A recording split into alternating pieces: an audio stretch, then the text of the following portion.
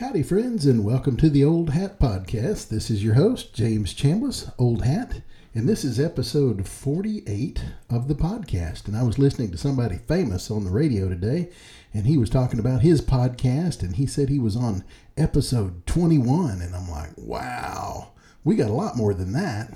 Here we are. You're here with me for episode 48. And tonight we're going to talk about alligators because Paisley asked me to tell a story about an alligator. And I can do that. I have one alligator story is all I got. You'd think I'd had a lot more alligator experience, but we just don't have a lot of them here in Texas. We do have some from time to time, but they're kind of bashful. You don't see them very often. There are places like Louisiana and Florida where you see a lot more of them, but we don't see very many here. And I'll tell you something. I'm pretty happy about that. I don't miss them. I was thinking about alligators, and I was trying to remember the first time I ever saw one, and I did. The first time I ever saw one, I was a little boy, and my grandma lived in Gainesville, Texas, and they had a zoo, the Gainesville Zoo. And whenever we would go to see Grandma, we would go to the Gainesville Zoo. And they had an alligator or two, and I know I saw them, but I didn't pay any attention because I'll tell you, I only went to the zoo to see one thing, Jerry the elephant. That's right, they had a great big elephant named Jerry. And we've talked about Jerry all the time because like he was our best friend. We loved Jerry the elephant and we loved to go see him and see what he'd do. And they'd let you feed him peanuts and that was kind of cool. And he was just an elephant, big old flappy ears. We just thought he was the coolest thing ever. But we didn't really call him the elephant. We called him the Eshon because my big sister Linda couldn't say elephant when she was a little girl. She said Eshons, Eshons. And so we call elephants Eshons to this day, even though we're not little kids anymore. We still say Eshons. So Jerry the Eshon is who we went to see in Gainesville. And I'll tell you the most exciting thing that ever happened about Jerry the elephant is one time they had a terrible flood in that city. And it washed through the Gainesville Zoo and it flooded out the animal cages. And y'all, Jerry the elephant got carried away on the flood. And he was missing and they couldn't find Jerry the elephant. And now you'd think an elephant would be hard to hide, but they couldn't find him. You know where they finally found Jerry the elephant? In the top of a tree. They found an elephant up a tree because the water was higher than the tree, and he had his trunk stretched way up out of the tree and above the water so he could breathe through his trunk. Did you know elephants could do that? And that's where they found Jerry the elephant, and they got him down and back to the zoo, and we got to go see him again. And we all still love talking about Jerry the elephant. That was one of our favorite things to do was go see but I didn't have any alligators that I couldn't wait to go see. That wasn't on my list at the zoo. Hey, let's go see the alligators. They look like dinosaurs to me. And I know dinosaurs are a big deal now, but I guess they just weren't a big deal to me because I didn't know much about them, or maybe I'd have been more interested in alligators. But I do know a few things about alligators, and so I thought I might tell you that because maybe we could all learn something. I can tell you that alligators don't hibernate. They do like frogs do. They kind of bury themselves down in the mud next to the water, so the bank of a river or the bank of a lake, and they kind of burrow down in there, and then when it gets warm, they'll come out and lay in the sun to warm up because they're cold-blooded like frogs. But they live for 50 years. Can you believe that? They can live a long time. And they can't chew. You'd think with those great big mouths they could chew, but they can't. They can just bite and swallow. They can't chew anything. So that's why they grab things and then they do that spin, that roll, the death roll they call it, and that's how they tear off pieces that they can swallow. That's kind of gross, isn't it? I'm glad I can chew. And alligators can roar. Now I've heard this before because on our ranch a long time ago we had big alligators out there. You could hear them. We didn't see them very often, but you could hear them, and they make this kind of great big noise. They go. But you can feel it. It like vibrates the air. It's really kind of a scary thing to hear. You don't want to go out there at night. And another thing I learned is, you know how a dog will open its mouth to pant when it's hot? Well, alligators, they don't pant, of course, but they open their mouths to cool off. So sometimes if you see one and it's got its mouth way open, it may not be trying to eat you. it may be trying to cool off. But I wouldn't run up there and stick my hand in its mouth because it might eat you if you did. And they have a lot of teeth. And it's a funny thing. When their teeth wear down, they fall out and they get new ones. Wouldn't that be cool if you could just get new teeth? Now, when you're a kid and your teeth fall out, you get new big teeth, but then that's usually all anybody gets. You don't get another set after that. But alligators, they keep going, and some scientists have found that alligators can grow as many as 3,000 teeth. I'm glad I don't have 3,000 teeth. My mouth isn't that big.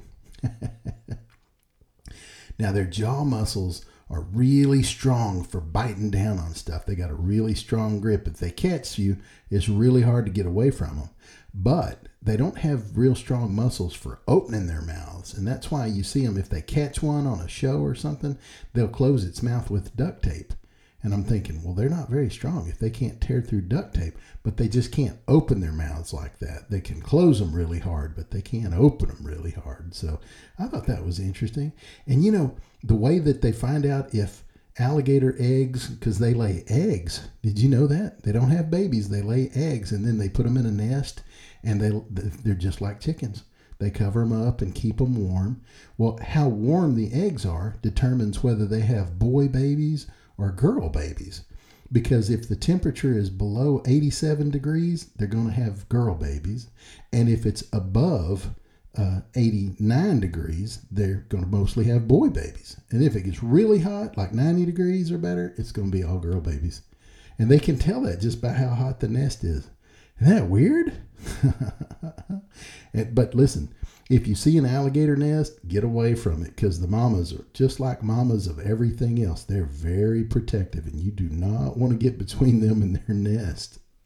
Mamas always protect their babies, whether it's alligators or bears or your mama. Mamas are just very protective, and you don't want to get close to their babies. They'll get you. Now, one day at the ranch, I was in my truck, and I drove from the barn, the big barn, all the way down the hill to the double blue gates, and I went through the double blue gates. And now you can turn left or you can turn kind of right, kind of straight.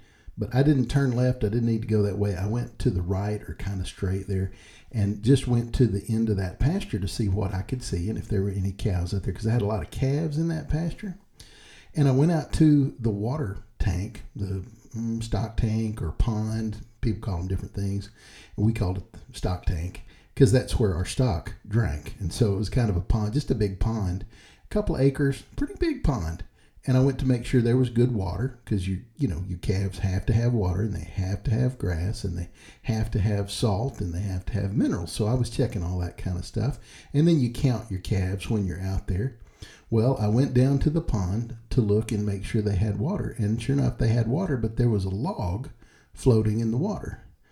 And I drove up. I thought that was weird. And I got out of my truck, and the log looked at me. I went, whoa, and got back in my truck. Because logs aren't supposed to look at you. That's not right. Well, this log wasn't a log. It was about a 4.5 foot long alligator. And y'all, my high school education did not prepare me for what to do with an alligator in my stock tank. That was just not something I was prepared for.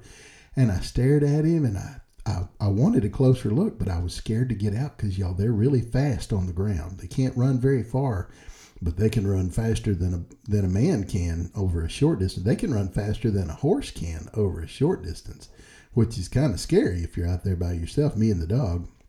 So I made the dog stay in the truck, and I climbed out of my truck window and into the back of the truck with the dog so I could get a little higher and maybe see what this alligator was doing. And then I started worrying that maybe it had eaten one of my calves. And so I drove through the pasture and counted my calves, and nope, they were all there eating, happy and fat and sassy. So I drove back to the pond, and there he was. And I thought, the worst thing would be if my calves come over here, because they will. In the evening, they'll come over here to get a drink of water. And what if that alligator eats one of them? That'd be terrible. That's awful. So I did several things shortly after that. I went and found a friend of mine who's from Louisiana, and I thought ought to know a lot about alligators. And all he wanted to talk about was how good it would be to eat that one. I'm like, dude, I'm worried about it eating me. I'm not trying to eat the alligator. Have you ever eaten alligator? I have eaten alligator. Not that one. years later, we were somewhere at a restaurant and they had alligator bites. And I went, well, all right, we'll try it. And so we got some. And, it's just like everything. They say everything tastes kind of like chicken. It didn't taste anything like chicken. It tasted kind of like alligator. I don't know what to tell you about that. You'll just have to try it. It's pretty good with ketchup, I thought. But anyway, he came down there with me and looked at it, and he said, well, why don't you get in there and get it out, and we'll eat it. And I'm like, dude, I am not going in the water after an alligator. I don't know a lot about them, but I know not to do that. I'm not getting in the water with that alligator. And so, I took him home and got my horse and moved all my calves out of that pasture so that alligator wouldn't eat them. And they weren't really wanting to be moved, and my horse didn't really want to work, but y'all, I was scared to death. I couldn't afford to feed alligators cattle. That's not a good plan. Cowboys are in charge of keeping their cows safe. That's what they're in charge of. So you got to be careful of things like alligators, because that's not their job. Their job is to feed alligators.